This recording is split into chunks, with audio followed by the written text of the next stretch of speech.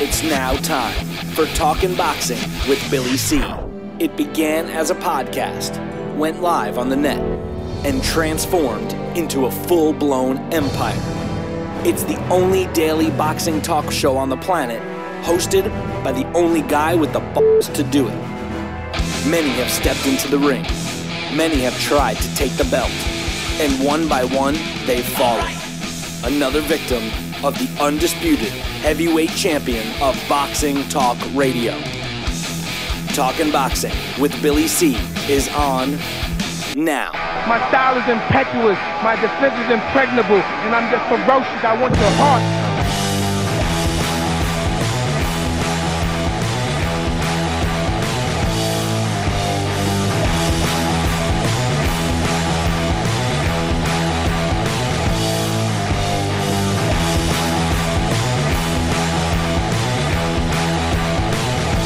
We're coming to you live from the Billy C Studios in Lake George, New York. I'm Bill Calogero, and it's time for the Billy C Show.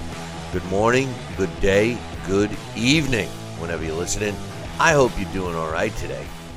Today's show is being brought to us in part by Sal's Neighborhood Pizzeria and Italian Restaurant located on St. Simon's Island in Georgia. Check out the website, www.salsneighborhoodpizzeria.com, or give my man a call, 912-268-2328, 912-268-2328. Find out why I go all the way to St. Simon's to get an authentic Italian meal. Today's show is also being brought to us in part by Fight TV. We love to be part of Fight TV, or we love being part of Fight TV, and you can watch us on Fight TV anytime on your handheld device, your phone, your tablet, whatever. Just download our free app.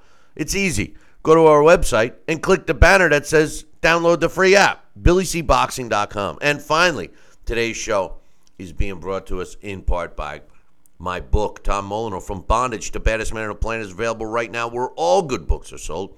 And you can get a copy of this book right now while you're watching or listening to the show. All you got to do is visit Amazon.com or BarnesandNoble.com. Looking to get a signed copy? Don't worry about it. Visit our website, BillyCBoxing.com, and click on the book. You can't miss it. It's all over the front page. You're looking to get some last-minute Christmas gifts. You forgot about it. Christmas next week already. Well, hey, nothing's better than giving everybody on your list a copy of my book. Looking to get discount copies? Hey, buy more than one, and I'll hook you up. Just drop me an email, Billy@TalkinBoxing, TalkinBoxing.com. Find out why I'm so adamant about telling Tom Molyneux's story. What an important part of boxing history. It's an important part of American history, and it's an important part of Black American history. Check out the book. You're going to love it. It's a short read. It's a quick read. It's a pretty captivating read. But anyway, hey, coming up a little bit later, speaking of books, I got the author of a new book on Muhammad Ali. It's called Ali. It's been getting great reviews. And Jonathan Ig is the author of that book, and I hope I'm pronouncing his name correctly. But he will be joining us and telling us about his book. What a complete work of Muhammad Ali. We'll talk about that a little bit later. Also, we're going to break down, we're going to talk about and break down and give you our official predictions on what I think is the biggest fight of the weekend. Billy Joe Saunders defending his WBO middleweight title against David Lemieux. It's going to be up in Canada, and we will be breaking that down and giving you our predictions. But we're going to kick off the show with this. It was confirmed that Teddy Atlas is no longer part of the ESPN broadcast. Teddy's been a figure and their color commentator and a fixture on ESPN boxing events for over 21 years. And it was officially announced yesterday that he will not be continuing in that role. Now, he still has a couple of years left on his contract. I have some quotes from Teddy, but we talked a little about this earlier in the week or late last week. I think ESPN is making a big mistake. The moves that appear to be taking place in the sport of boxing. And really, I shouldn't just say boxing because it seems to be taking place across the board. I'm not sure I agree with it. In football, you got football guys calling the games and analyzing the games and giving you their perspective and breaking it down, et cetera, et cetera. Baseball, same thing. Hockey, same thing. Basketball, same thing. You always have that lead commentator that's, by the book, but, he tosses those softballs up, so to speak, to the experts. Well, boxing should be the same. Why is boxing the only sport that allows non-boxing people to be right in the trenches? And Teddy Atlas was the only boxing guy on ESPN. You got Timothy Bradley now doing some color commentating, and no disrespect to Timothy Bradley because he does a good job. I like him, but they bring in these other guys. They bring in these other guys that basically are either writers or they're not boxing guys. Mark Kriegel is definitely not a boxing guy. Stephen A. Smith doesn't know a left hook from a fish hook. He's just a yeller and a screamer.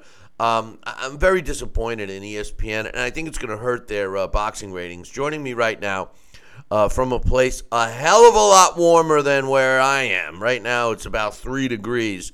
Is my man Sal Rocky Senecola. Good morning, Sal. Good morning, Billy C. How are you today, my friend? I'm doing well. Except it's a little chilly. I'm like Chilly Willy today. I could use a little chilly. What's your thoughts on officially Teddy Atlas being removed from the live boxing events on ESPN? I do coincide with you. I think it's a mistake. I mean, Teddy Atlas has been a fixture there for a while. And Teddy Atlas is a boxing personality. He is a boxing knowledgeable guy. And he brings that dose of reality into the forum when they do their announcing. And I think, that's what got him in trouble. I think he spoke too many times about his real opinion of what he felt about some things. And, what's wrong with that? No, it's nothing wrong with it. That's what I'm saying. But when you are in that corporate scenario and you have other non-boxing people making decisions and pulling the strings, you're it's like the Godfather used to say, I never wanted to be a puppet on somebody's strings. Well, guess what? You're still at the end of the strings, and you're still a puppet in a sense. And if you don't do exactly what you're expected or supposed to do, or stay in line and have a little governor guiding you what you need to watch out for, you're gonna be hacked, and they're gonna do it in a most diplomatic, like little trickle down effect way they did, just like they did to Teddy Atlas. And I think it's a mistake because Teddy Atlas does bring something to the table and a wealth of knowledge that these other guys just really don't have. It's sad that our society has come to this point, and you're 100% correct. Teddy Atlas, and listen, I've said this before and I'll say it again. It's not that I think Teddy Atlas is so great, because I really don't. As a matter of fact, my biggest knock on Teddy Atlas is the fact that, he'll give his opinion on something, and if you don't agree with him, you're wrong. Your opinion doesn't count. It's either Teddy's way or everybody else is wrong. And I disagree with that. I mean, boxing is a subjective sport. You and I can, agree on something or we can disagree on something, but that doesn't make either of us right or wrong. I mean, I'm usually right and you're wrong, but that's besides the point. Whoa, easy. I was thinking the same. The truth. Oh wait, I just had a Teddy Atlas moment. But the truth of the matter is that Teddy isn't a puppet, and I like that. Even though I don't always agree with him, right. I like that, especially during boxing. And especially when I'm watching boxing, a live boxing event, and I want to hear something from a boxing guy. And that's Teddy. Teddy brings that. Now, Joe Tessitore, first of all, he's a great college football announcer. But, sometimes they really, repeat everything Teddy says and kiss Teddy's ass, et cetera, et cetera. But at the end of the day, Teddy was the only boxing guy, aside from their former boxers they bring on there, like Timothy Bradley currently, on ESPN. And he's been there for 21 years. Again, like whether you agree with him yelling and screaming and spitting all over the mic or not, I think he was part of that broadcast, and I think they're gonna miss him. The guy that they brought in to replace him, Mark Kriegel, is actually awful. And to have Stephen A. Smith, chiming in, yelling and screaming, and this guy knows shit about boxing. I mean, let's be real. There's no way to color it, to cover it up or anything. I mean, no. Stephen A. Smith doesn't know crap about boxing. He really doesn't. And it's sad, Sal, because a lot of the audience and the guys, the suits I call them, that are making these decisions, they don't know a thing about boxing, and yet they're making the decisions about what the fans are going to see. So in a sense, aren't they starting to brainwash the fans? I mean, we complain. We get these emails from listeners like Raheem, who has no clue about the sport of boxing and has drank every ounce of Kool-Aid that they've given to him to believe that undefeated records mean you're good and blah, blah, blah. Isn't that the same thing that they're trying to do to us here from ESPN? Well, it possibly could be their format, their goal, and their direction. I mean, like our young fan in Raheem, he is learning. He may evolve. He may come out. His father's a very wise man, and I think his father knows boxing. But as ESPN is trying to learn, and these suits are trying to learn, they're going to see. And, I thought last week's format with having Teddy Atlas do like a little sidebar in a private room where he had nobody else with him, but he'd give his opinions and dissertation about what he thinks each fighter can do and how they're going to win. I thought that was very nice. I thought it was a good added facet to the puzzle here. But I could almost see them keeping that just like that, where he is alone in a room just giving his opinion about what each fighter has to do and how they have to win. I thought that was good. But to totally oust him out of the network and have his absence 100% says they want to go in a whole nother direction. And as you said, with the people they're aligning themselves with being non-boxing people, it's going to be something that they're looking to sell to the majority of the public that are the casual listener, are the people that aren't in their market brand, and that they're going to try to capture. I think that they're going to try to retain the fans they do have, yes, and they will, because the fans, guess what? They want to know. They want to think they know everything too. So as they do learn, they're going to be right on par with people that don't know. So it's going to be a win-win for a business decision such as the ones they made, and that's what they're looking at. Well, let me tell you something. First and foremost, boxing hasn't been more like professional wrestling than it is now. About it. I mean, it has become WWE 2. And this is just Stephen A. Smith is just another reason. Mark Kriegel, just another example. I mean, these guys, you might as well, like I said the other day, you might as well have Vince McMahon and Mean Gene Okerlund come on out and do this stuff and bring back Jesse Ventura too. I mean, Jesse the Body Ventura would fit right into the way they're portraying the sport of boxing. Just for the record. ESPN still has, according to multiple reports, ESPN and Teddy Atlas still have a contract in place that is between 2 and 3 years. And, they're going to have to come to some kind of agreement. Also, the execs at ESPN said that Teddy Atlas will still be performing interviews like they showed this past weekend, just not the live boxing stuff. Teddy Atlas was quoted as saying this. He said, "It doesn't look like I'm going to be back, at least from what I understand. This is the decision. It wasn't my decision. I can't really talk about it anymore because I'm under contract. I've always tried to be upfront and honest. I'm not able to speak about it. I don't mean to be vague or to the point because that's what I like to be, and I always tried to be, whether people liked it or not. But this wasn't my choice. I've appreciated the 21 years I've been at ESPN and the opportunity that they've given me. And I appreciate the opportunity the fans have given me. I still have 3 more years of a commitment to a company that's been good to me. I'm looking forward to fulfill my commitment and be true to that. I wish I was able to speak more on it, but I gave my word that I wouldn't."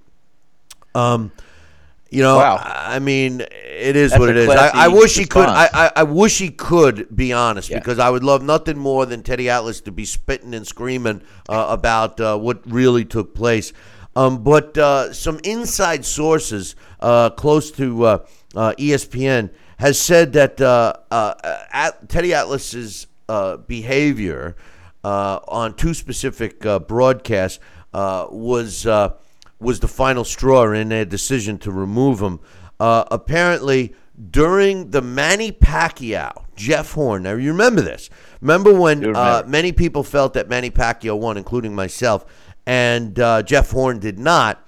Teddy Atlas even questioned Jeff Horn. How do you feel about a terrible decision?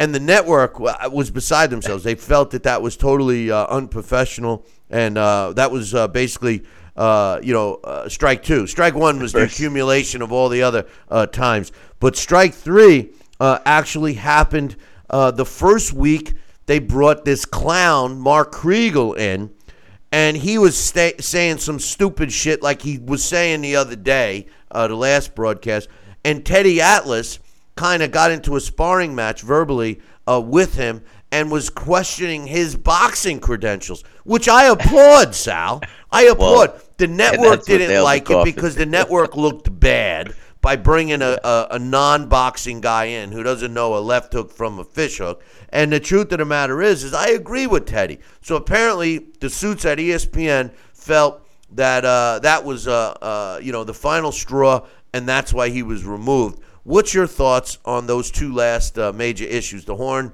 Pacquiao fight, and of course him questioning Mark Kriegel's lack of boxing knowledge? Well, those were two strikes. I mean, and they were the last strikes, and they were the nails in his coffin. I mean, I don't necessarily agree with him what he did with Jeff Horn. I mean, he could have put it another way. He could have phrased it maybe, but it was a close fight. And when I looked at that fight again, Jeff Horn definitely looked like he was in that fight 100%, and he did land some good telling blows, especially towards the end of the fight. It looked like he was more in control, in my opinion. And I think that I think was really the eye opener for ESPN to say, "Wait, we got to oust this guy or quiet him down a little bit, put a mute on him somewhere." And then when he got into that little sparring session with Kriegel, you don't do that on air nationally or worldwide TV, on a sense, and to question the powers that may be as far as whose credibility is warranted and why. And I think that again was the final coffin, or final nail in his coffin. And I understand, because I think you want to support each other, you want to try to praise each other and not question one's credibility on air when you're doing a live broadcast. So that was probably the final straw, and that I'm sure he's going to regret that and wishes he could retract it. But then again, Teddy Atlas, maybe he doesn't, because he just wants to shoot from the hip and tell it like it is, and I do respect from him, so I don't want to contradict myself either. Why would they? I totally disagree. Why would he feel bad about that? I mean, No, I agree. He wouldn't, and that's what I'm saying. I agree with him. I mean, listen. You're talking about a boxing. I know. You're talking about the sport of boxing. Why bring in people that don't know crap about the sport? Sal, it makes no sense. There's not another sport, professional, that has whatever that sport is, people involved. They don't even, boxing is the only sport that you can become, and I've talked about this many times. Boxing's the only sport. Consider this, Batman. Consider this. I have never listen. Although I've been involved in this sport for 35 years, and I've promoted, I've managed, I've done everything in boxing except for one thing. I box as an amateur, never as a pro. But I never did one thing. I never was a trainer. I never learned how to be a trainer. I never pretended to be a trainer. I've given comments during sparring or workout sessions. Why isn't he doing this? Why isn't he doing that? To the trainer. But I've never been a trainer. But the truth of the matter is, and I've talked about this on this show many times, I could go right now to a boxing event, bring you as my fighter, and I could say, "Hey, I'm the trainer." And you know what it would take for me to be labeled chief second? $25 or whatever the fee is to get the license to be in the corner that night. End the story. Poof, I'm a trainer. You know, that is the problem. Boxing should be like every other sport. You think you could go into an NFL or even a high school, try and go to a high school football team and say, hey, I want to be the coach. I want to be the coach. Well, what experience do you have? Well, I never coached football before. I played it once or twice. You know, I play it on a video game. You know, I mean, you know, you really think that they could get involved in any other sport? Boxing, you could be a promoter. We could pick up some schlup off the street and give him the money to pay for a promoter's license, and poof, he'll be a promoter in the sport of boxing. Boxing is the only sport that you don't have to have any experience in to get involved. And I think that's bullshit. Well, and I follow you, and I agree with you. And, you know, I look at the whole scenario there with ESPN, and follow me what I'm going to say. Like a referee will give pre-fight instructions to each fighter in the locker room.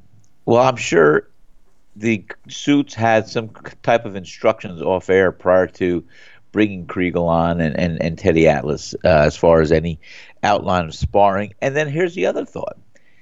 Maybe after the Jeff Horn fight, and that was a little bit controversial, maybe they wanted to get a street man, a fan, somebody like in a Mark Kriegel, so they can offer that other side of an opinion of how a fight is going along and take it from what this non-boxing guy may view or see with his own eyes for the first time. Stop. So there Stop. I'm putting shit on corporate. Yeah, you really are. But it's not a bad idea. Hey, I'm getting sick. I'm ready to. A layman from the street that doesn't know much about the sport. Well, let's hear your opinion. What do you think's going on? I'm ready to. And then Teddy said, "Well, I'm ready to throw up." I'm ready to throw up listening to you trying to justify. Here's the truth. I'm trying. The truth is, and this is it's a sad truth. The guys making the decision on who's even on the broadcast is where it starts. They don't know boxing. So what the hell do they think? Oh, Teddy's not being politically. It boils down to that. Teddy's not being politically correct because he's not showing respect. He might be offending somebody. You know, there's a lawsuit waiting to happen. Let's bring in someone else who's going to carefully not offend anyone. It's the same thing as that big fat you know what, Dan Raphael, who's a fantastic writer and a good reporter. But let's be honest, the guy doesn't know boxing. I challenge anybody to go back to anything he's ever done, either written, video, said, I don't know, except eating, because you can't be near Raphael. The guy eats like a friggin' pig. But the truth of the matter is that the guy doesn't know the sport of boxing. He's a good writer and he's a reporter. And one thing I do admire about Dan Raphael is that he's thorough with his reports. He'll find out the intricacies of the contracts and stuff like that. But as far as the sport itself, no. And guess what? He's their chief boxing guy. Give me a break. Mark Kriegel doesn't deserve to be on a newsstand selling newspapers, let alone on ESPN doing boxing commentary. I'm sorry. It's just the way it is. And I'm not a fan of Teddy Atlas, but let me tell you something. You aren't. I know that. All I ask is that in the sport of boxing, we have boxing people doing what we're supposed to do. That's it. There's nothing wrong with that. I think the sport would be better, Sal. Well, it makes, it's true math. I mean, it's simple math. 1 + 1 = 2. And yes, I think having boxing people, knowledgeable people that are in the fight game, that are in the business, that have trained fighters, that are managers, it's a dose of reality from their perspective of experience. And you cannot replace experience with unknowledgeable or inexperienced commentators. You just can't. No. And that's a world of experience. We got to take a short break. When we come back, I got some other interesting news we'll talk about. The word retirement means it's over, right? Well, not in boxing. We'll be back in 2. Billy C will be right back. Check out BillyCBoxing.com now. or feel the wrath of the mighty mustache. Oh, that hurts. Why are you doing that to my face? I hate you. That's BillyCBoxing.com. Consider this your warning. Now back to Billy C. Interact with the show at BillyCBoxing.com.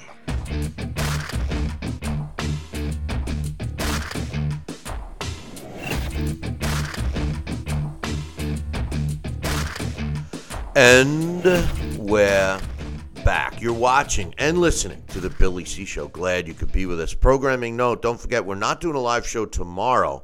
And for our final shows of the year, we will be back next week, Monday, Tuesday, Wednesday.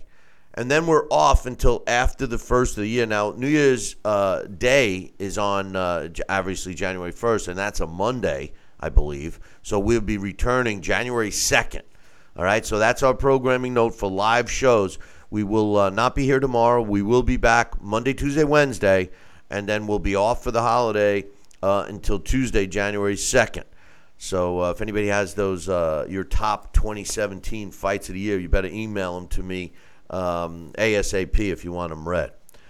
Billy at Talkin' Boxing, TalkinBoxing.com. Now, Sal Rocky Senecola, you hold the Guinness World Record for having the longest time in between fights. You retired and came back 25 years in what? I think it was either 66 You know. days. What do you mean you think? I think it's either 63 or 66 days and 22 and a half hours. Yeah, exactly. I knew how many seconds. Anyway.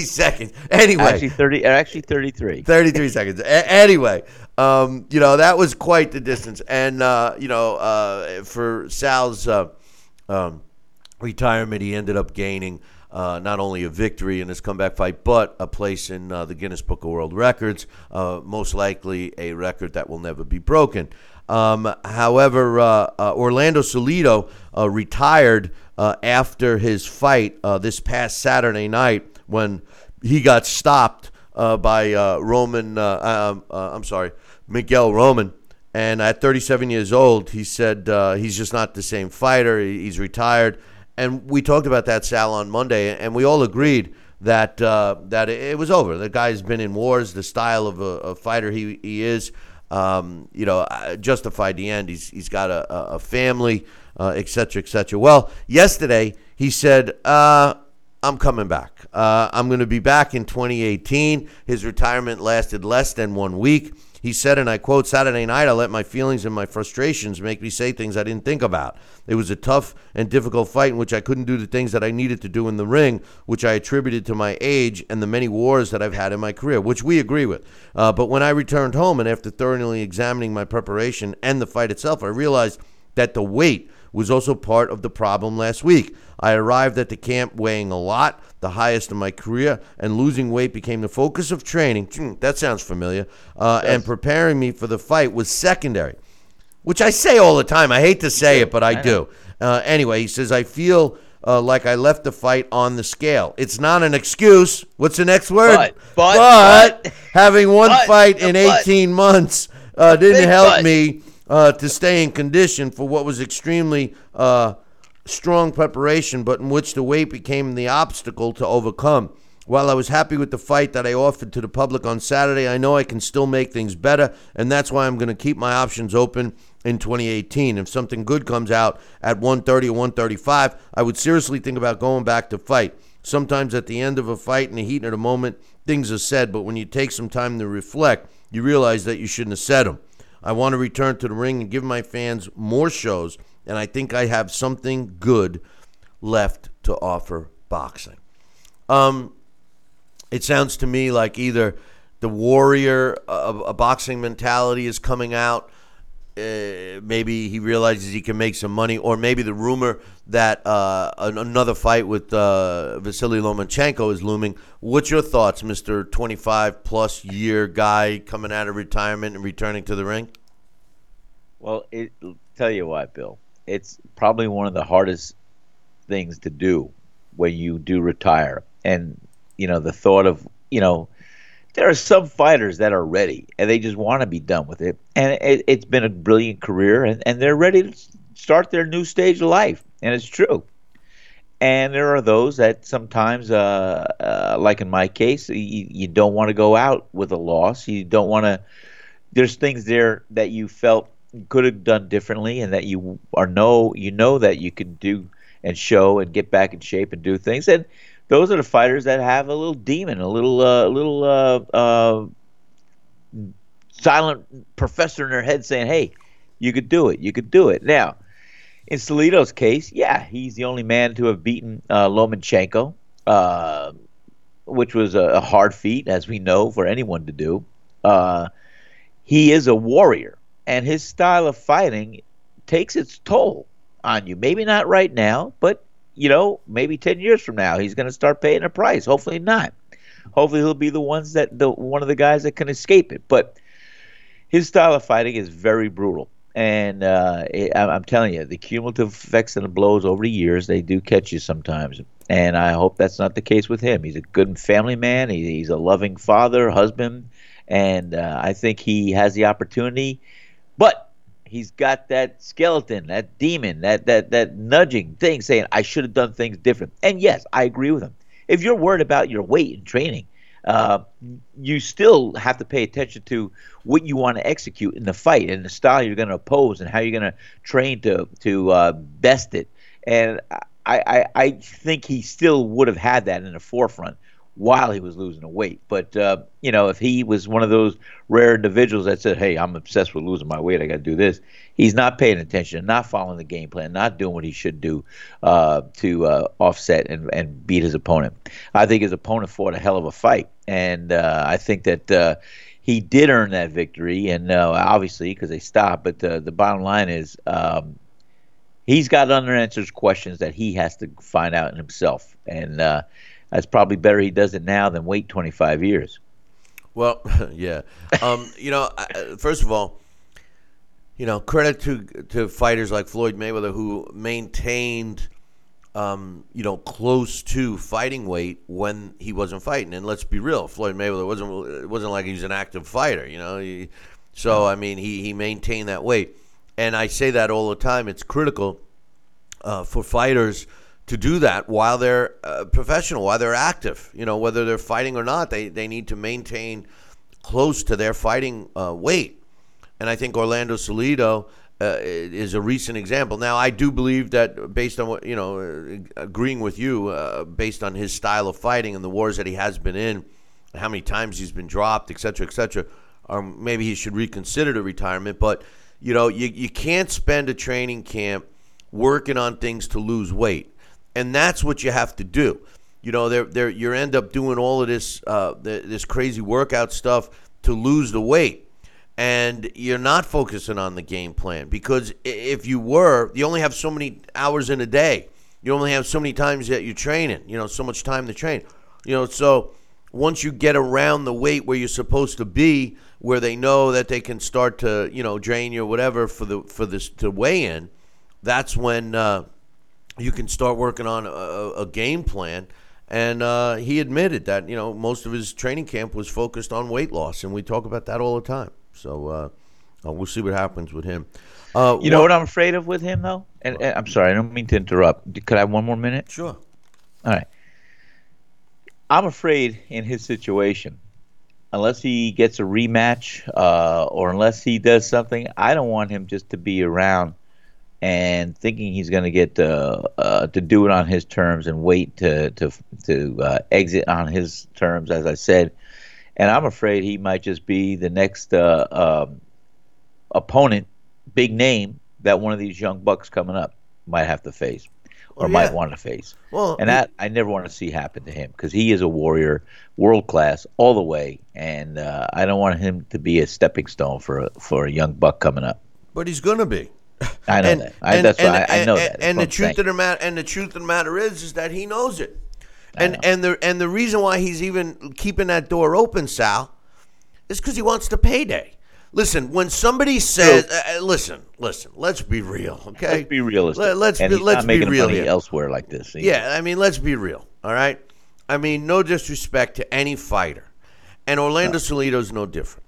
We all agree, and Orlando Salido realized it too. He has a change of heart now because maybe his accountant said to him, "What are you, nuts?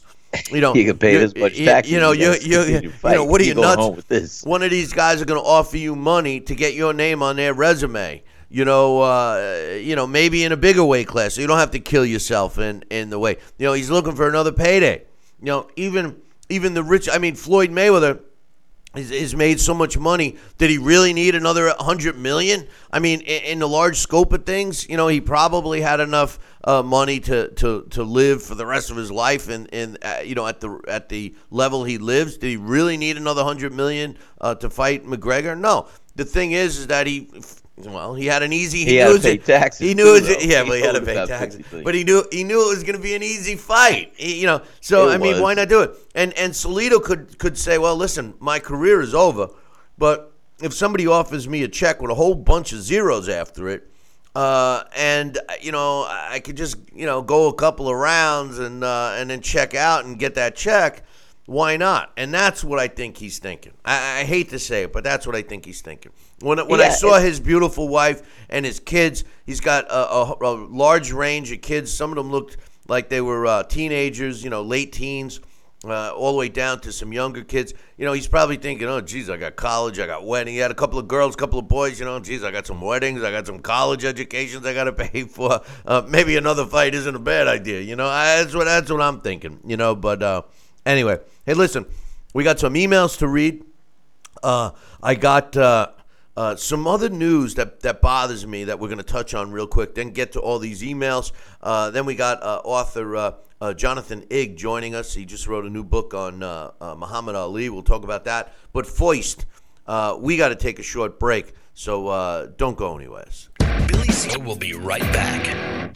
Now back to Talkin' Boxing with Billy C, the only radio host man enough to take a punch from Mike Tyson. Wait a minute, man. Hold on there. Jeremy, man, I need you to take this one, all right? Wait, what?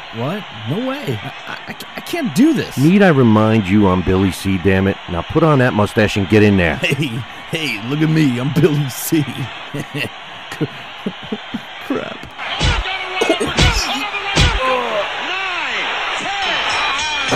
The undisputed heavyweight champion of Boxing Talk Radio. It's Talkin' Boxing with Billy C. Now back to Billy C. Interact with the show at BillyCBoxing.com.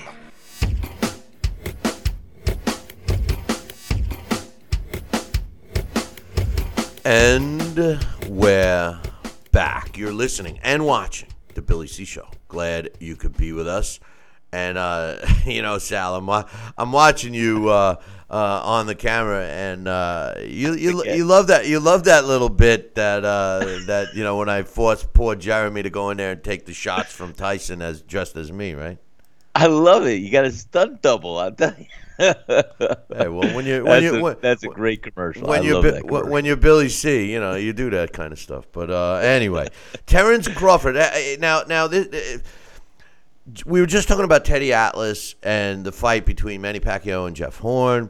And Jeff Horn just fought a slug the other day. Oh, no disrespect to his opponent, but he fought a guy that, I quite honestly should have taken out sooner. But he didn't. He won via 11th round knockout over Gary Cochran the other day. They're actually re-showing that fight on ESPN. But he defended his WBA belt. It was announced yesterday. Well, it might have been, it was announced yesterday that the WBO has made Terrence Crawford the mandatory title challenger for Jeff Horn's WBO World Welterweight title. Now, Crawford, is a pound-for-pound top fighter. There's no question about it. And I have no problem with him fighting for a title. But here's my problem. I do have a little voice in your head. This past summer, Terrence Crawford, who was one of my favorite fighters, became the first undisputed world champion in more than 15 years when he was the undisputed world junior welterweight champion, and relinquished his titles after that and said he will be moving up to welterweight. He has not fought one fight at welterweight yet, Sal. Not one. Hasn't had a tune-up fight. I don't even know if he's ever stepped on the scale at 147 yet. But yet he gets a fast track to fight for the world title without fighting one fight at that weight class. I disagree with that, only because it deters other young fighters who've been working hard in the gym and bypassing them for a shot for a guy that, arguably a pound-for-pound fighter. You could even make the argument that he's number one. What's your thoughts? You know my thoughts. My thoughts are going to be this. My thoughts are that Jeff Horn should have a mandatory against the number one ranked welterweight in his division there. And Terrence Crawford should fight on the same card one of those guys ranked in the top 10. And then they could seriously negotiate a title fight between the two of them afterwards if they both come out as the winners. That's what I think, and that's my thoughts. Thank you very much. I mean, it should be somebody else, right? Well, that's what I'm saying. I think Terrence Crawford should fight somebody ranked in the top 10 of the welterweight division. And I think that Jeff Horn should make a title defense against who was the next in line before Terrence Crawford threw his towel in and said, hey, I'm going to go to become a welterweight. Horn should fight the number one ranked contender in his division. And on the same card, have Terrence Crawford fight anybody else ranked in that top 10. And then they could talk about a championship fight between the two of them afterwards if they both win. That's what I think. Well, listen, I love Terrence Crawford, but me too. I think I think getting a pass on a fast track, like you just said, it kind of slaps a little bit of the guys working hard to get up there real fast. So like I said, I think they got to make concessions or they got to do something. But I would rather see Jeff Horn fight the number one ranked contender who was there before Crawford entered that division, and I mean, I can't say it enough. And then have Crawford fight anybody else ranked in that top 10. That's all. Yeah, I would like to see him fight any welterweight just once, Well, that's what I'm saying. Get used to getting hit by a welterweight, all that stuff. Got some emails. This first one's from my man Jesse. He says, hey, Billy C. and Sal. Rigondeaux had no answer for Lomachenko, and he quit. It was a big disappointment. The fight was boring. Lomachenko should not fight no more small guys. Lomachenko versus Burchout, Machado, Linares, Ray Beltran, or more importantly, Mikey Garcia. I don't care if he's supposedly too big. Take the risk like Rigo did. It won't be that much of a difference. The main thing is to give the fans the fights. I don't know. Mikey Garcia, 135, Mikey Garcia against Lomachenko. I'm sure the Lomachenko-Mikey Garcia fight is one that they're talking about. I just personally think Mikey Garcia is too big. I think Lomachenko's already moved up. I don't know. Maybe if I saw him standing next to... I mean, Mikey Garcia, I don't know. I love Mikey Garcia. Tell you what, I love the fight, but Garcia. He's a good fighter, and I know you don't want to see Lomachenko put a spanking on him, and I'm not saying he will. I'm saying that it would be a good fight, but it's like Clint Eastwood used to say, a man's got to know his limitations. And you know what? That's part of what the fight is all about. Like Michael, you don't know your limitations. You don't realize it, and you do reach for the golden ring at every chance you get. That's what you do. You challenge yourself. However, I think that as a junior lightweight, Lomachenko could wear that title for as long as he wants. And we know too many other fighters, such as Manny Pacquiao, who really chomped at the bit one, maybe two times too often and kept, what was he, a flyweight, bantamweight? Then he's a featherweight, then he's a junior lightweight, then he's a lightweight, then he's a welterweight. There's almost just so much that a frame could carry a span of 40 pounds or so, where it's going to start affecting your skill set, your level, your speed, and other things. And I think Manny Pacquiao is a good example of that. Well, and I praise him for what he did, but he kept going weight class after weight class after weight class. And yes, he set a world record. Was he 5-time divisional world champion, multi-divisional world champion? Eight. But I got to move on. I got to move on. Every 3 pounds. got to move on because we got a bunch of emails, and I can't help but notice that your impressions all sound like Michael Corleone. But anyway, Jesse, and by the way, I don't think that Lomachenko will, put a beating on Mikey Garcia. No. I don't think that. I don't think so. But anyway, he says, here's my picks over the weekend. David Lemieux over Billy Saunders in a decision. Jesse Vargas over Aaron Herrera in the decision. Ulysses over Selden in a split decision. Diego Chavez over James in a unanimous decision. Molina knocking out Reddick. Freddie Hernandez knocking out Wale Omatosu. And Diego De La Hoya beating Jose Salgado or unanimous decision. He says Natterhorn won. This should set up a horrible fight against Crawford. Crawford is going to destroy him. Did they not just want Crawford to destroy Manny? That's why they never made this fight. I don't know. I would have rather have seen Manny fight Terrence Crawford than Terrence Crawford fighting Jeff Horn. I'm not a big fan of Jeff Horn. I mean, no disrespect to Jeff. I love the fact that I love when underdogs win. I just don't think he's that talented. He was just bigger, and I think Manny took that fight lightly. Manny doesn't seem to really be into the sport anymore, in my opinion. No, he's got other things on his plate. He's got other things that he wants to do, and I can't speak for him, but I'll tell you what. I think unless you're going to take this as a priority and make it your number one thing to do, you can't let other things get into your psyche and interfere. And I think being involved with politics. Got emails. We got emails. I got to get through. Go. The next point he says, I think getting rid of Teddy Atlas is a big mistake. Who are possible guys that should replace him? Delvin Rodriguez does a good job on Spanish, ESPN version. I don't think who they got in place should replace him, but we agree with you. Atlas, getting rid of Atlas was a big mistake. Next email, this is from my man Augie out of Riverhead, New York. Augie used to call in when I open up the phone lines, a longtime listener from what I can recall. He says, hey, Billy C., how come nobody ever mentions that Vasily Lomachenko has no power? Manny Pacquiao versus Lomachenko 15 years ago, who would have won? First of all, I agree with Augie. Lomachenko doesn't seem to have much pop. Accumulation gets his knockouts. He's definitely not a one-punch knockout guy. I think his movement, generally fighters that have a lot of knockout power, Sal, they plant their feet before they can knock people out, right?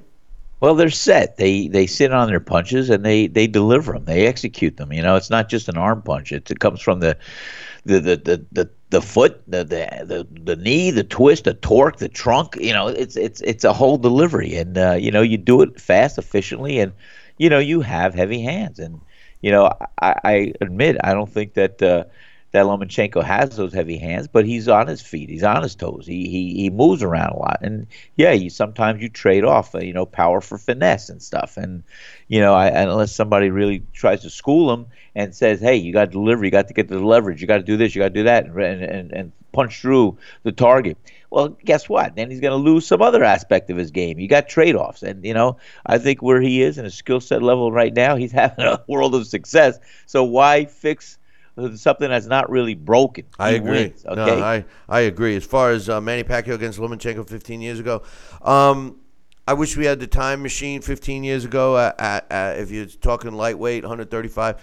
Manny Pacquiao, what made him so exciting was he was just an arsenal. He just was a total offense. But I think Lomachenko's movement would have given him some trouble. What I would have liked to have seen how Lomachenko dealt with the speed of Manny Pacquiao in his prime. And the most important thing that Manny Pacquiao did so well was he threw punches from crazy angles. And you never knew where they were coming from. And they never came from the same place. And it would be an interesting dream matchup for sure. Thanks for the email. Augie, it was nice to hear from you. Another email, this one's from Johnston. He says, hey, Billy C. and Sal, I'm really looking forward to the fight between Saunders and Lemieux this weekend. And I think we could be in for a surprise. We didn't even break this fight down yet. I think we should be in for a surprise. He says, last week I would have said Lemieux by knockout, but now I've had to rethink. Firstly, the shock defeat of James DeGale suffered against Caleb Truex last week could actually be a wake-up call for Saunders. I believe that DeGale lost the fight Truex never won it. I mean that with the greatest respect to Truex because he deserves the credit for his victory, but the guy looked beyond his opponent, was thinking and talking far too much about his next fights. Saunders has been guilty of this himself in the past, but he managed to scrap victories, albeit poor performances. I think Saunders can learn from last week on how important it is to concentrate on one opponent at a time. Lemieux is no Truex, granted, but he's beatable and will only look to knock Billy Joe's block off with that dangerous left. Lemieux is also looking beyond Sanders, and he believes a win is guaranteed, but he can't knock out what he can't hit. Secondly, Dominic Ingle is a smart guy, excellent coach, and he's a perfect match with Billy Joe Saunders. They have spent a chunk of their training camp at the Sheffield Hallam University, where they have brought in sports scientists as part of their training program to give Billy Joe an extra 15%. Sports science is something that is used in many other sports, but boxing has only just started to introduce it. Whether it will make a difference or not remains to be seen, but using this technology we have today is not a bad thing. Lastly, take that mixture of Dominic Ingle, the sports science program, and a clear mentality. I think we are going to see the fittest Saunders we've ever seen, physically and mentally. Therefore, I am going for Billy Joe Saunders to defeat Lemieux by points, with his footwork and reflexes being the key. Either that or he'll be cheated out of victory because he's the traveling fighter. Something I hate, but it's the nature of the game, as it's always been. Interesting. And when I finally do get to break down the fight, I'm going to be mentioning some similar things like that, Sal, because I think Billy Joe Saunders, and I'm guilty of it, is a guy that we've all just poo-pooed, taken for granted. But when I break down the fight a little bit later, you're going to see that he's had some tough fights in the early stages of his career, something that Lemieux didn't have. So it's going to boil down to power versus finesse, I think, and we'll see what happens. I got two more emails. This one is from Joel. He says, I got a question for you, Sal. He says, Sal, I always notice in boxing it never seems you're fully retired from the sport, no matter what level of an athlete you are. Either you get the fire to return to the ring or you get offered big money you were once earning isn't coming in anymore. Or he's saying, or the big money you were once earning isn't coming in anymore, and you need to get some kind of income to pay your bills and support your family. Did you have a retirement plan from the start that would open up your own business when you began your pro boxing career, or did you come up with your plan towards the end of your career before you left the sport in 1988? Curious if you could give us some backstory on that. As long as Billy allows you to take a trip down memory lane, because I want to hear. I don't want you to take too long down memory lane. I'll tell you that right now. And he says, how important do you feel it is that athletes come up with a plan to earn their income after they retire from boxing or any other sport? Have a great weekend, guys. Yeah, short and quick answer, please, Sal. We got another email to get in. I the next can't. couple That's impossible. I need a whole half hour, but don't make me hit the button. Consolidate it. All right. All right. I look at. Thanks for your comments. We're moving on now. No. Joel, that's a great question, man. Loaded question, and I think it does warrant a good answer. And when you start out, you map out your career, and the only one that really talked to me about what he wanted to do, where he saw me, was Richie Giacchetti, who was a world-class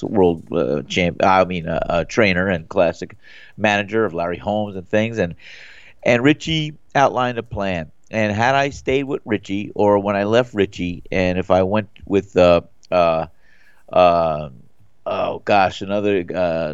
fighter that wanted to, another manager that wanted to take me, I probably would have had more of an opportunity to do than what I just did. But it's hard to say. Yes, my goals were different when I was a young buck coming up. Yeah, I saw the opportunity of being a world champion. I saw maybe parlaying into an acting career or doing other things and carrying on and living a wonderful life.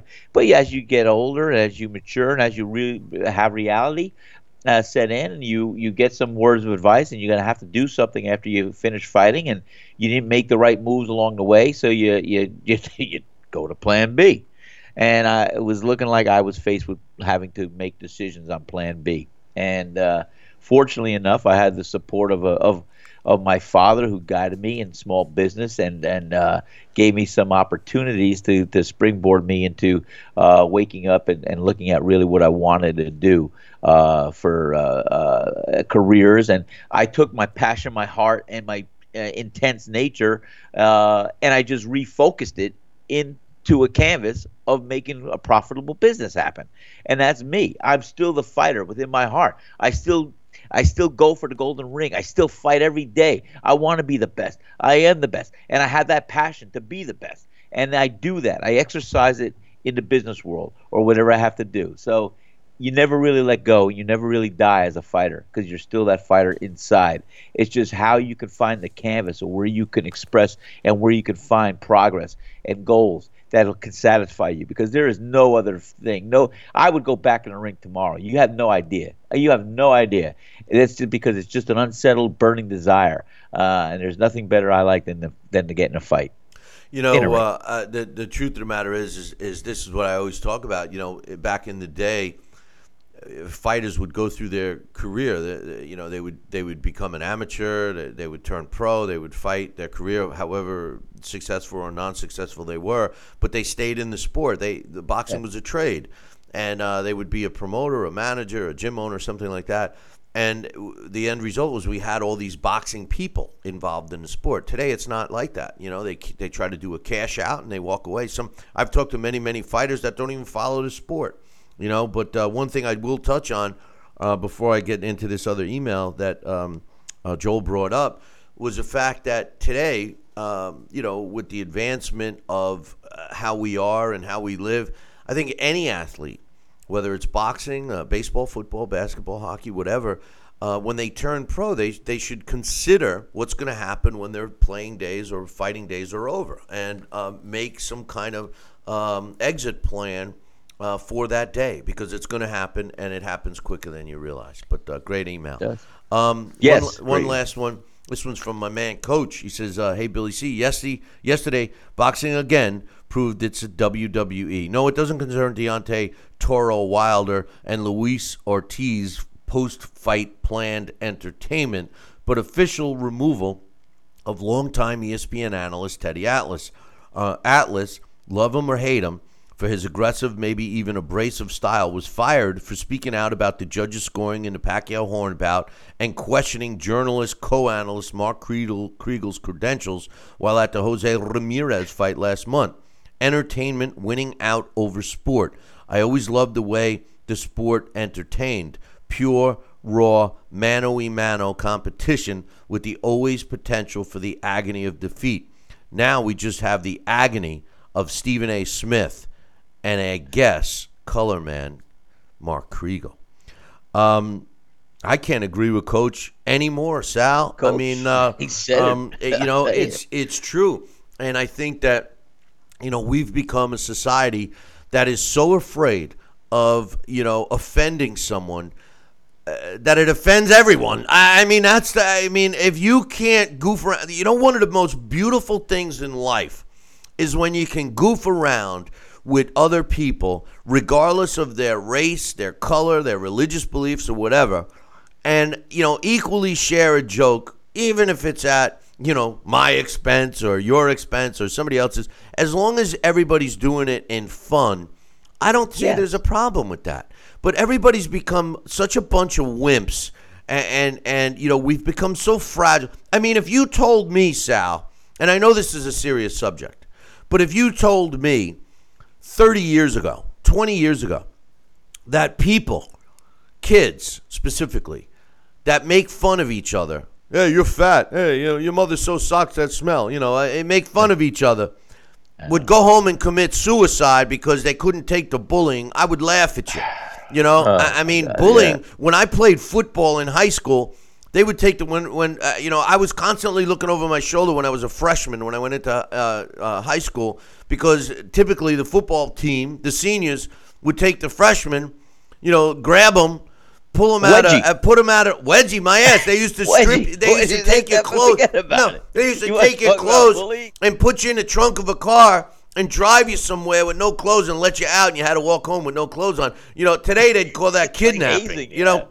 You know, so, and I'm not saying that was right, but my point is that you overcome it. Like you and I have talked, you know, our parents told us sticks and stones will break your bones, but names will never hurt you. Today, you call somebody a name. You don't even have to call it to their face. You call it to them on the internet, and they go home and they commit suicide. It's horrific, Sal. It is. And you know what? It really. I can't say I don't agree with bullying. I don't endorse it. I don't do it. But you know what? In a sense, like you said, we were raised in a whole different generation era. We were raised with sticks and stones can't break my bones, but names will never hurt me or harm me. And you know what? As kids, when our generation, you know what we had to face every day. You know, there was bullying. There was getting guys that beating you up or doing this and doing that, older guys, and you couldn't hang with these kids or that kid because this guy, you know, there were things. But guess what? We didn't always run home to our parents to help us fight our battles. We had to figure it out and stand and learn the trade-offs in life and learn what's going on. And that's what I remember, you know. That's the truth of the matter. We had to fend for ourselves. And it made us tougher. It made us evolve. And, you know, I'm not saying every case scenario. And there are people that were scarred, that people that did respond differently, and that people that did grow up with different versions or different perspectives of life. But, you know, all in all, we did fend for ourselves in the 60s and 70s, and we did evolve and learn, and we lived, and we found out where we were wrong. We found out where we could slide. You know, it was just a whole different era. And I agree with you, Bill.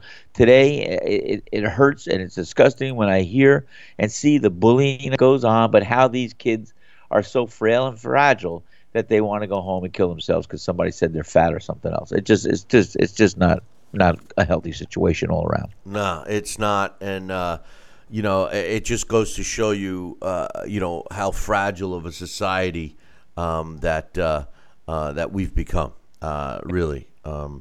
And it's a shame. It's a shame. But listen, we're going to take a break here.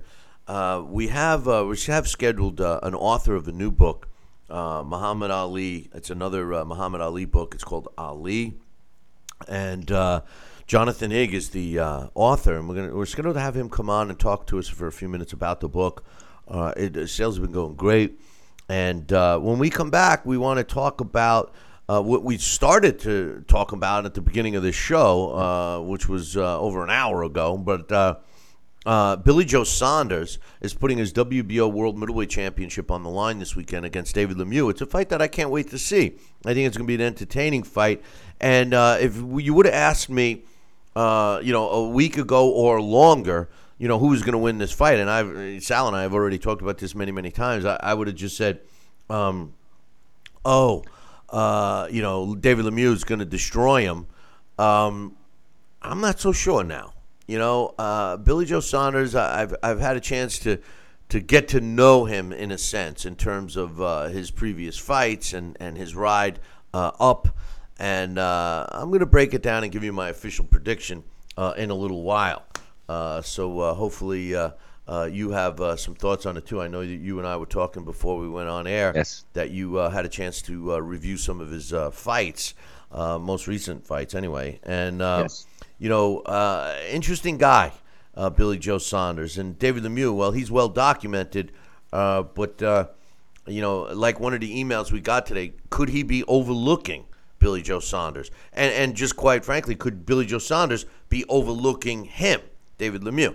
You know, I mean, both of these guys have so much at stake with the big fight that is looming for the winner. And like I suggested yesterday, Sal, you know, we could actually end up with 4 fights. We could have this fight. We could have the rematch between Canelo and Triple G. Then the 2 winners fight each other, and the 2 losers fight each other, and then the winner of the 2 losers fights the winner of the 2 winners. Ah, God, that's what I call a round robin. I tell you what, it's a round middleweight division. But Sal, we're going to kick you to the curb for a few.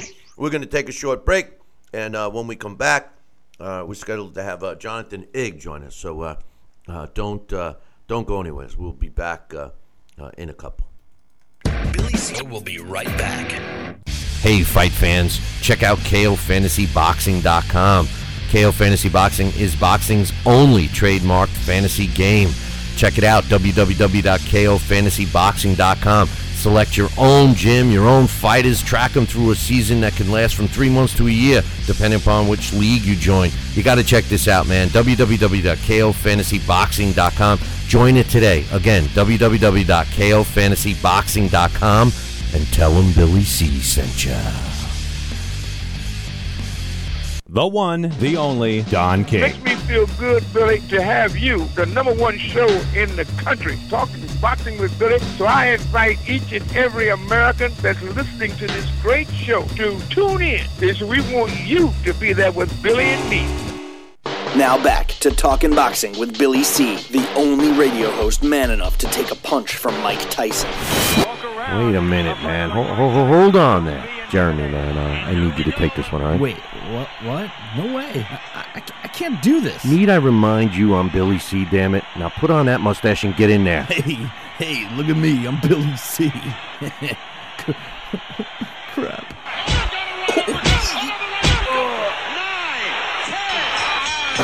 The undisputed heavyweight champion of Boxing Talk Radio. It's Talking Boxing with Billy C. Now back to Billy C. Interact with the show at BillyCBoxing.com.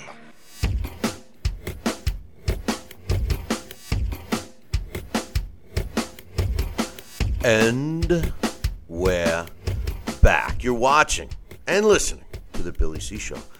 Glad you could be with us today. And at the beginning of the show, I was talking about a new book that was put out. It's called Ali.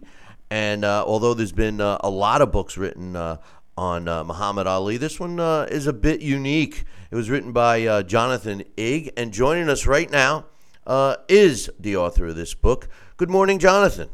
Good morning. How are you? Not too bad. We don't have your video, so as soon as you can click that, I can get you on. But we hear you fine and all of that.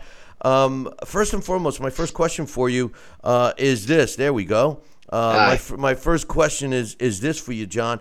First of all, am I pronouncing your last name correctly? Because I'm the murderer of the English language. It's Eig. Eig. Okay, I'm sorry about that, my man. Jonathan Eig.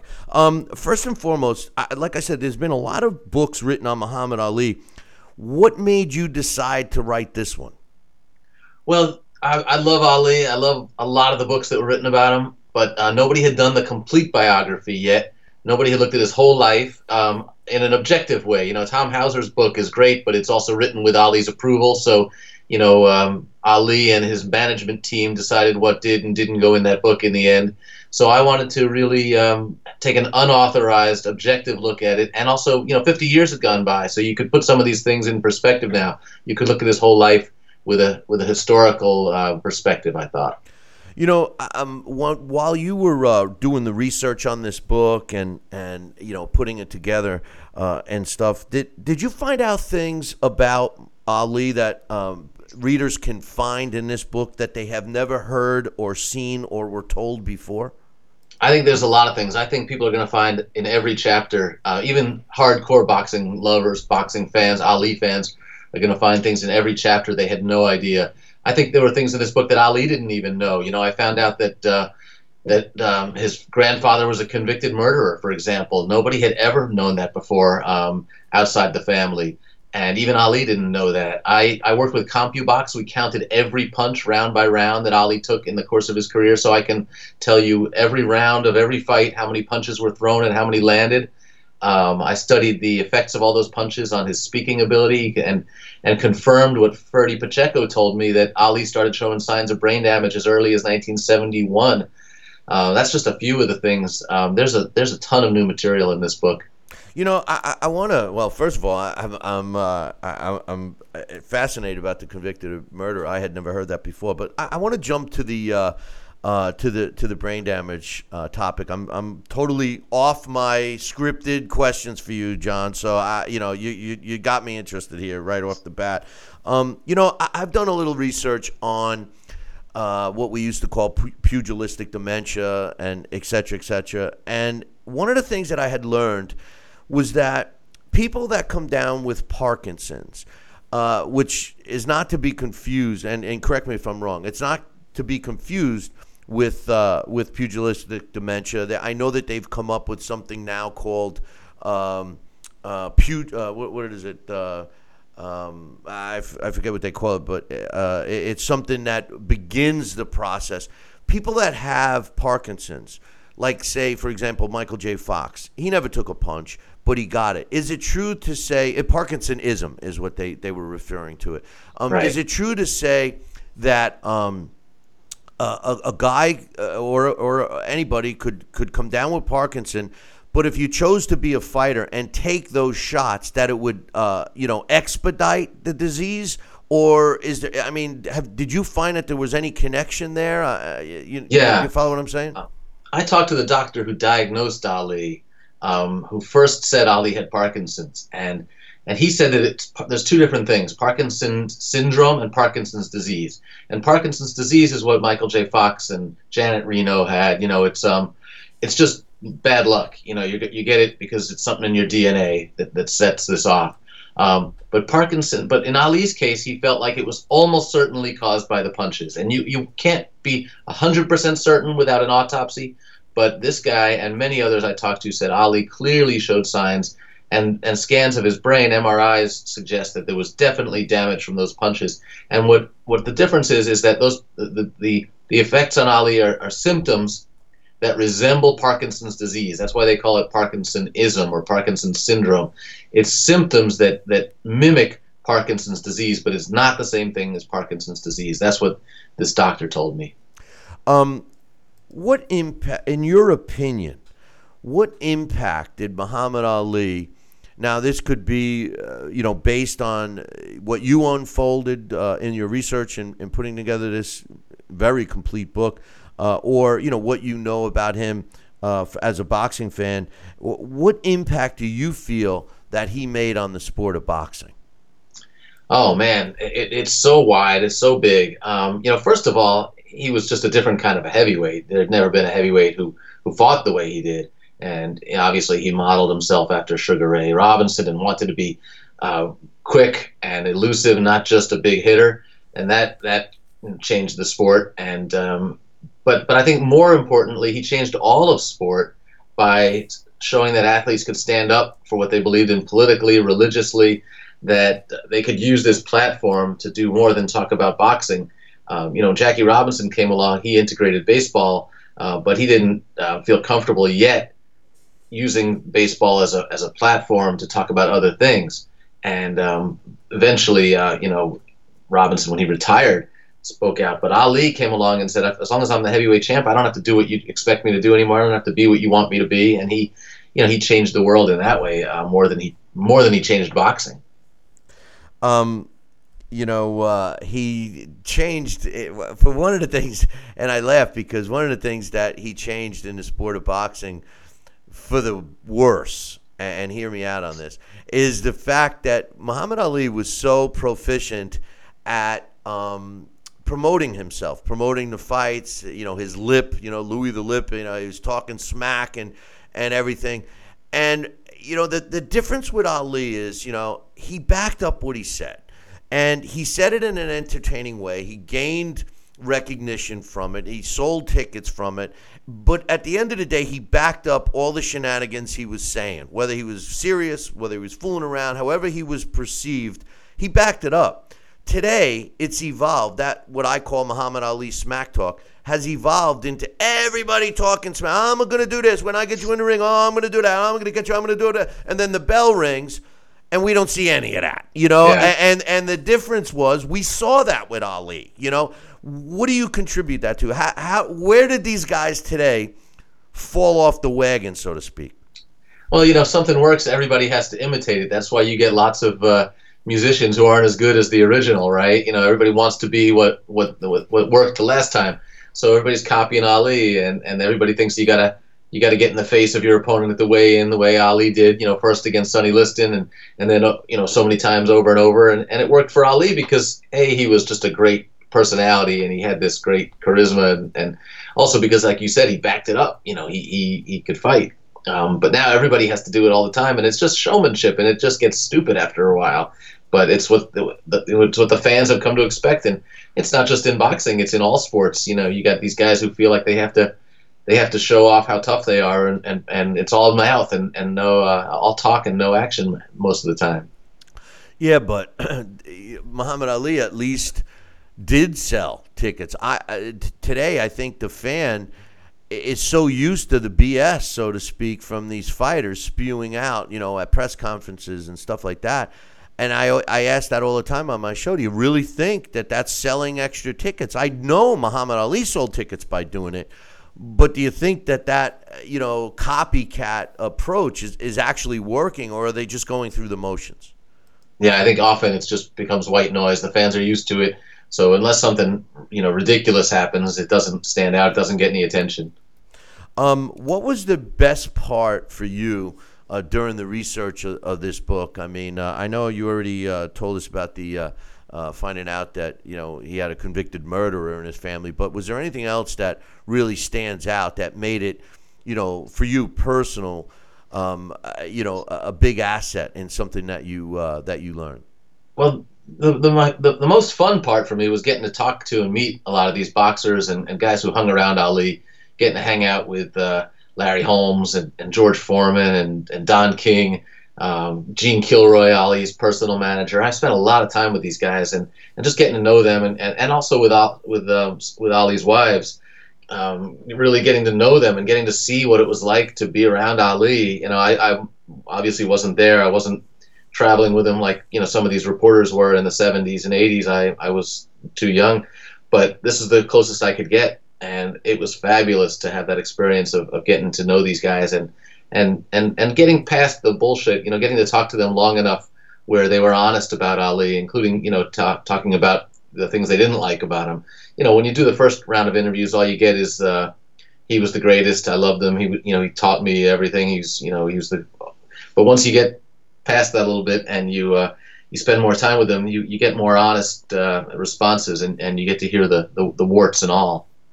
One of the things that when I talk about Muhammad Ali or reminisce about him or compare him or anytime his name comes up, I always have a tendency to come back and say, well, because I'm old enough to have watched him, as a kid fighting and basically it was like this. Sometimes you loved Muhammad Ali, and sometimes you hated him. He was the good guy sometimes and the bad guy sometimes. But as time went on and his career ended and we all got to know Muhammad Ali, the humanitarian or the ambassador, that outlook has changed. And today, when you mention Muhammad Ali, everyone loves him. I mean, there's no hating him anymore. What do you contribute that to? I mean, first of all, do you agree with me? And second of all, what do you contribute it to? Are people just forgetting the impact he made, or have times changed that much that they're just focusing on the positive and no negatives? I agree with you completely, and I think it's unfortunate actually because we've turned Ali into this sort of a saint, as if, and I think it's because of the illness. He couldn't talk for the last 20 years or so, and that means we get to put whatever we want on him. We think that he's all-knowing, that he's wise, that he's benevolent, that he's this, sort of a wise man up on the mountain, and he knows all, and that's ridiculous. He was a flawed person. He made mistakes. He was human, and he could be an idiot. He could be a jerk sometimes, and I think we shouldn't think of him as this saintly figure. We should remember him for being the badass that he was, the tough guy. That in the 60s is when he challenged us to think differently about race, to think differently about boxing. When he was loud and obnoxious, that's when he was his greatest. I think not the wise old man who lit the Olympic torch. That's not what really made him great. Speaking of the Olympic torch, it was much documented the conflict that he had with Joe Frazier. And, Joe Frazier, unfortunately, checked out a little too soon in life himself and never really forgave Muhammad Ali for the treatment that he feels he received. And Muhammad Ali, at first started as promotion. There was well-documented connection between the two. Joe Frazier actually helped him when his exile ended, and et cetera, et cetera. Were there any regrets that you uncovered from Muhammad Ali that if he had the chance to maybe deal with Joe Frazier in a different way? I mean, because although they did say they kind of buried the hatchet, it never really did. Joe Frazier left this world still not feeling too good about Muhammad Ali. And Muhammad Ali never really, at least that I saw or heard, never really, kind of talked about that. I mean, did you uncover anything along those lines? I agree with you. Ali never really, as far as I can tell, made a genuine, face-to-face apology. And he was a guy who just thought that whatever he did was right. He was Muhammad Ali, so if I say this is the way to go, this is the way to go. Same thing with Malcolm X. He really treated Malcolm X terribly during the last year of Malcolm's life. And when Malcolm begged him to step in and try to prevent the assassination, to speak up on his behalf and get the assassins off his back, Ali wouldn't do it. Ali turned his back on Malcolm X. He treated Joe Frazier, his friend, just miserably when he knew it was hurting Frazier, when he knew it was hurting Frazier's children. He just kept piling it on. He could be really cruel, and maybe you have to have that cruel streak in you somewhere to be a great fighter. I don't know, but that doesn't mean you have to go to your grave without ever apologizing. And Ali expressed some regrets, but I don't know that he ever genuinely apologized to Frazier. And Frazier's son, Marvis, is still angry about it. It hurt. I think hurt the whole family. Now it's interesting because not the hurt part, but it's interesting because Ali, the gorilla, the toy gorilla. I mean, the Uncle Tom comments. I mean, all those things. It started out as promotional tactics, John, and I just feel, and obviously I have no connection to it, but I honestly feel at some point all it would have taken is Ali to say, "Hey Joe, I'm promoting the fight," and it's like he got it, he carried on, and he almost felt, and this is me assuming, but he almost felt, and I'm talking about Ali, that he had to keep the charade up, and didn't know when to say when. I mean, did you see something along those lines? Yeah, and it's I have to wonder, did he really believe that it was giving him an edge in the ring, that it was going to make Frazier feel the pressure, or did Ali need to do it for himself to psych himself up? I don't really know. He never treated his white opponents that way. It was only the black guys. He called George Foreman a mummy and insulted his intelligence, and same thing with Sonny Liston, calling him too stupid, too ugly to be the heavyweight champ. He was much harder on his black opponents than he was on his white opponents, and some of the guys around Ali speculated on that. They thought maybe it was because Ali felt insecure, that he wasn't out of the ghetto, he wasn't as tough a street kid as George Foreman was. Maybe he felt some insecurity and felt like he needed to prop himself up when he psyched himself up for these fights with these guys. I don't know. That's just one theory, I guess. Huh. It's almost along the lines of Jack Johnson. The late great Jack Johnson was similar in a sense where he was vicious. It was similar but opposite. He was vicious to the white opponents and carried the black opponents, but right. Never wanted to give the black opponent the chance because he saw it as a financial gain to fight the white guys, So, but anything anyway. Any final thoughts on writing the book, John, that you feel that potential readers need to know before they buy it? I think it's important that they know that this is not another one of these books that is just out to make him out to be a saint, and I wasn't out to take him down either. I wanted to be as fair as I could, to treat him like the important, historical figure that he was. I interviewed more than 250 people for this book. I interviewed all three of his living wives. I interviewed his brother and his, I covered everything I possibly could. I dug up new FBI records on Ali, and I want this to be the book that people will look at for decades to come as the best way to really understand this guy. And I think I understand him a lot better now than I did when I began the project 5 years ago. How's Rahman doing? I haven't seen him. I actually promoted his Muhammad Ali's nephew, Ibn Ali, and Rahman's son, and we had Rahman and Jimmy Ellis come to several of our events. I mean, I haven't talked to him in several years. How's he doing? Not so great. I mean, he's a sweet guy, but he's lost his memory, and he's not doing that well financially. He didn't get anything, or he didn't get much, as far as I can tell, out of the will, and he's living in public housing. He's on food stamps. So if anybody's in Louisville and can help Rahman, he could use a little help. Wow, I didn't even know that. Yeah.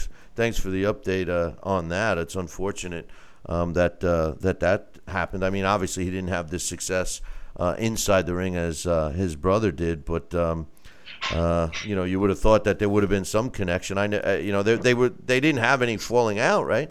No, Ali loved his brother, and told him all his life, don't worry, I got you covered. You're never going to have to work. I'll take care of you. But when Ali got sick and was kind of not capable of making decisions anymore, I think Rahman fell away a little bit, fell out of the picture, and he's been struggling for a while now. And for a while he was working at that Ali museum. They turned his house, Ali's childhood home, into a museum, and Rahman was working there for a little while, but that closed. So he's hurting, I think. That's unfortunate. Yeah. Well, Jonathan, listen, I really appreciate you taking the time. I know we had some scheduling issues. We had tried to have you on earlier, and my bad on one of those, and I apologize for that. And we hope that we can have you back on in the future. I know the book is doing well, and you've gotten some great reviews. So I'm going to put the book right here for you guys to see. Thanks. It's Ali, and you can get it. Where can they get it? I mean, obviously they can get it on Amazon or whatever, but is there any other place? Can they get it directly from you? Signed copies? Where do you want me to if you go to my website, it'll tell you how to get signed copies, and it's in all the bookstores. You should be able to find it at your local independent store, at Barnes & Noble, wherever you like to shop. But if you want a signed copy, it's not too late to get them for Christmas, Hanukkah. Just go to my website, and you can, and there's instructions there on how to get a signed copy. Give out your website, my man. JonathanEig.com, or Ali the Book, if that's easier to remember. AliTheBook.com. Sounds good, my man. Listen, you have a great holiday. Again, I appreciate the time, and we look forward to having you on again. Anytime. All right, Thanks. man. Take care.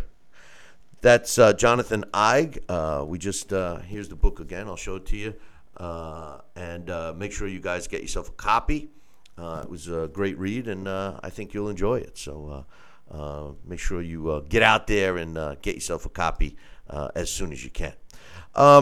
Listen, big fight this weekend coming up that I wanted to talk about.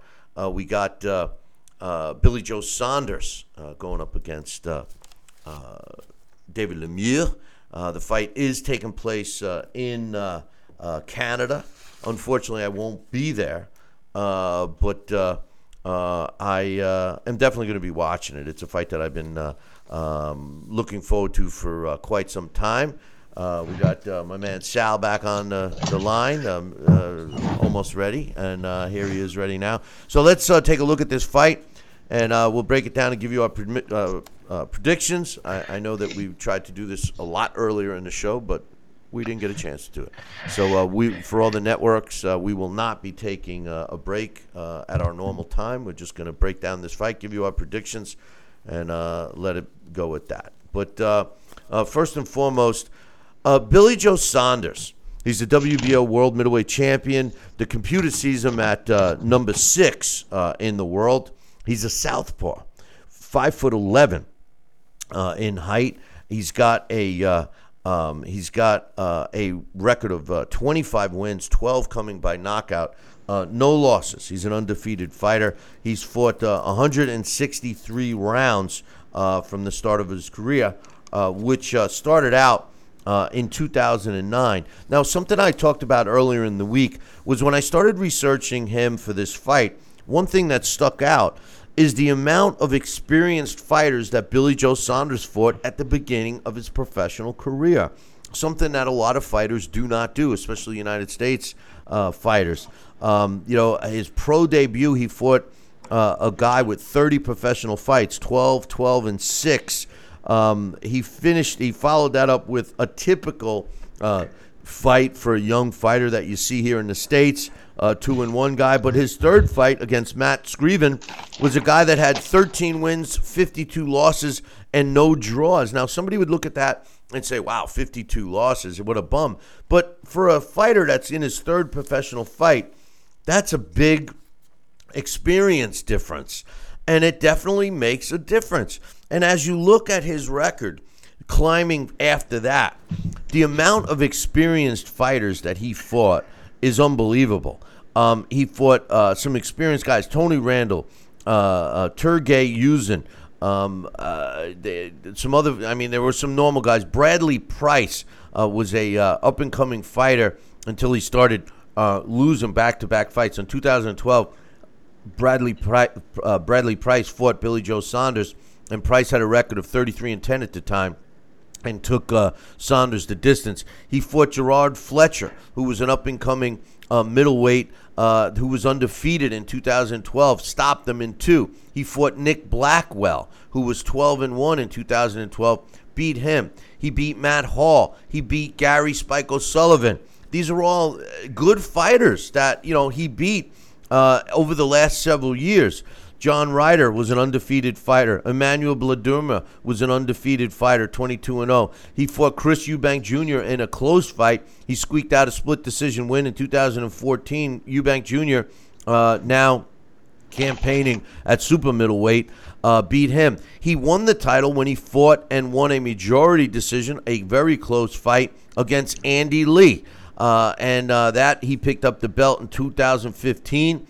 He fought once in 2016, and he fought once this year against Willie Monroe Jr., obviously winning them all. The knock on Billy Joe Saunders is that he wasn't active enough, but he's a good boxer, and he breaks his opponents down. He does not possess the one-punch knockout power that his opponent, David Lemieux, possesses. And speaking of David Lemieux, he's 28 years old, same age as Billy Joe Saunders, and he's ranked one spot behind Billy Joe Saunders the way the computer sees him, at number 7.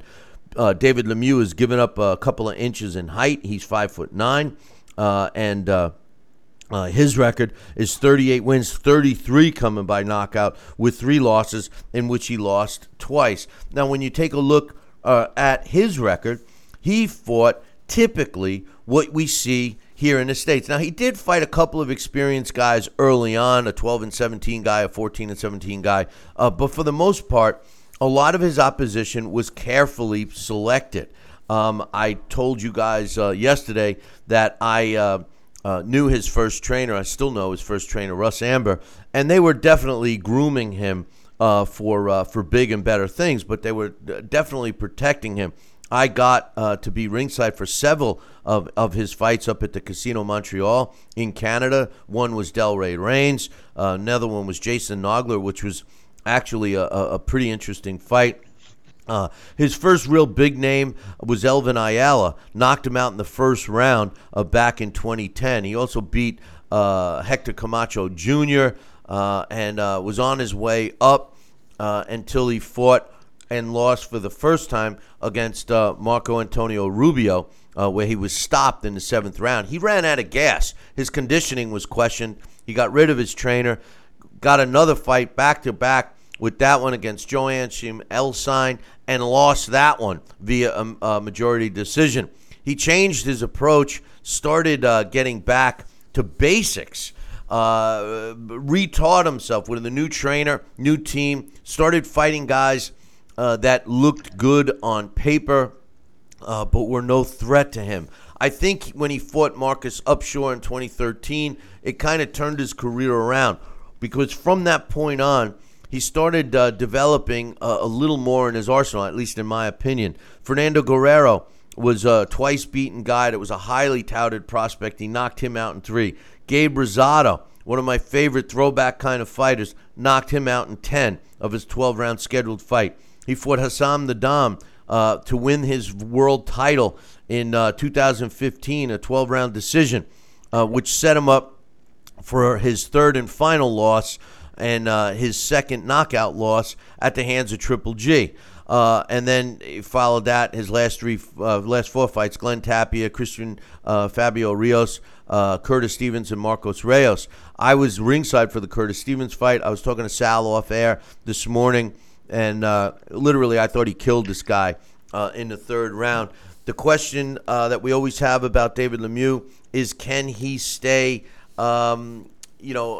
winded, so to speak, with wind, with energy? Can he not, gas out? He claims, and he's been looking a little pudgy sometimes. He claims he's over that. He claims he could have went 12 rounds with Curtis Stevens. It only took him 3. He did go 10 rounds in his last fight in May, a stay busy fight against Marcos Reyes. David Lemieux, former world champ. He won his last 4 in a row, 2 by knockout since losing to Triple G in 2015. Listen, how's this fight going to go?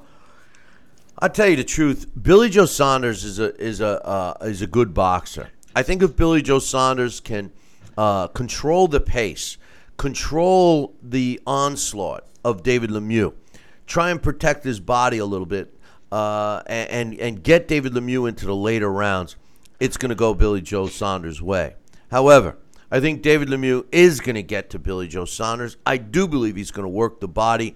He's going to slow down Billy Joe Saunders and neutralize what Billy Joe Saunders does the best, which is outbox his opponent.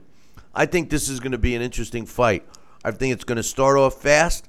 I think it's going to have a middle rounds of a little slow down action. And then I think that the power of David Lemieux, and I'm assuming that he's in good shape, I think the power and the fact that he's going to be in, arguably the best shape of his career, I think that he's going to wear down Billy Joe Saunders and ultimately win this fight by a late round stoppage. I'm officially predicting David Lemieux to win this fight and move on and fight the winner of Triple G, Canelo Alvarez, Sal Rocky Senacola. What's your thoughts and predictions on this fight? Just what you said. Let me tell you something. I do not hide the fact I am a big David Lemieux fan. Do I think he could beat anybody and everybody out there? Maybe not. But do I think he does give it his all and he can turn around a fight with his awesome power? Yes, I do. I think that he has improved steadily over the last 2 or 3 years, certainly from the last time he fought Triple G, the only time he fought Triple G. Would I expect a different fight if he got back in the ring with Triple G? I don't know. We'd have to see. But the bottom line is, I looked at Chris Eubank Jr. I didn't know him that well. And I saw him fight. I mean, I saw Billy Joe Saunders fight against Chris Eubank Jr. and Willie Monroe. And at times, I'm going to have to say this, I thought Billy Joe Saunders almost at some times looked a little bit more average than I thought. Willie Monroe they were both southpaws, and Willie Monroe stuck him with the jab almost at will. And it was his lack of jabbing that I think cost him the fight, because that was a winning thing for him. And I think he just didn't go after Billy Joe Saunders the way I thought he could have. Billy Joe Saunders looks fundamentally sound. He's a boxer. As we said, he does not have that one-punch power, but he can dismantle you time after time, round after round. I don't see one thing exceptional from Billy Joe Saunders. I think he's a good, solid boxer. I think he's a good opponent. I think he could take take some punishment. He takes a good shot. But ultimately, I'm telling you what, David Lemieux has learned a lot over the last 2 years. And yes, I do question sometimes his conditioning and the fact sometimes even though he wins, he does come into the ring with a little thick skin on him. Does that help or hurt? I don't know. He doesn't have to be defined like an atlas to get the job done. There are many fighters out there that just have an average-looking body and physique, but guess what? They could get the job done anytime. I think that he definitely possesses the power that can end a fight at any time. And David Lemieux also knows how to finish a fight when he has him hurt, when he has a fighter hurt. He can finish a fighter. I am going to say that with everything considered and everything being equal, I don't see this fight being equal. I see it being competitive. I see it being good. I see there could be a likelihood that David Lemieux could surprise the heck out of Billy Joe Saunders and catch him early in the first or second round. And I could see a right hand or a left hook or a body shot, because David Lemieux does know how to attack to the body. I could see a fast finish to this fight from David Lemieux, either in the first or second round. If it does go to later rounds, Billy, as you suggest, I think I could see the early rounds, no feeling out, just going out really early. And I think once David Lemieux does land a shot onto Billy Joe Saunders, Billy Joe Saunders is going to say, wow, he can hit. And I think that might change the tone of Billy Joe Saunders' tempo. And I think the middle rounds may be a little ebb and flow. But I definitely also agree with you. If he doesn't stop him early in the first or second round catching him, he's going to stop him by the 10th round. I think Billy Joe Saunders is going to bite off a little bit more than he can chew right now. And I just think that the power, determination from David Lemieux will be too much for Billy Joe Saunders. Well, we both agree that David Lemieux is going to come out the victor. I do want to say this. I do give Billy Joe Saunders some credit. He has been trying to duck all the top fighters, and I guess it's come to an end. The winner of this fight is supposed to fight the winner of Triple G Canelo rematch. And like I have suggested, maybe the two losers fight each other, and then that winner fights the winner of the two winners. I like it. That's a scenario. It's getting confusing. But what it is it keeps the top middleweights active. Active. In any event. On this day in boxing history, December 14th, in 1892, mysterious Billy Smith knocks out Danny Needham in the 14th round to win the vacant world welterweight title, and took place in California. On this day in 1968, Pedro Adgiv wins a 15-round decision over Aldolf Pruitt to win the vacant WBC junior welterweight title. That took place in the Philippines. On this day in 1967, Hiroshio Kobashi knocks out Yoshikata Numata in the 12th round to win the world junior lightweight title. That took place in Tokyo.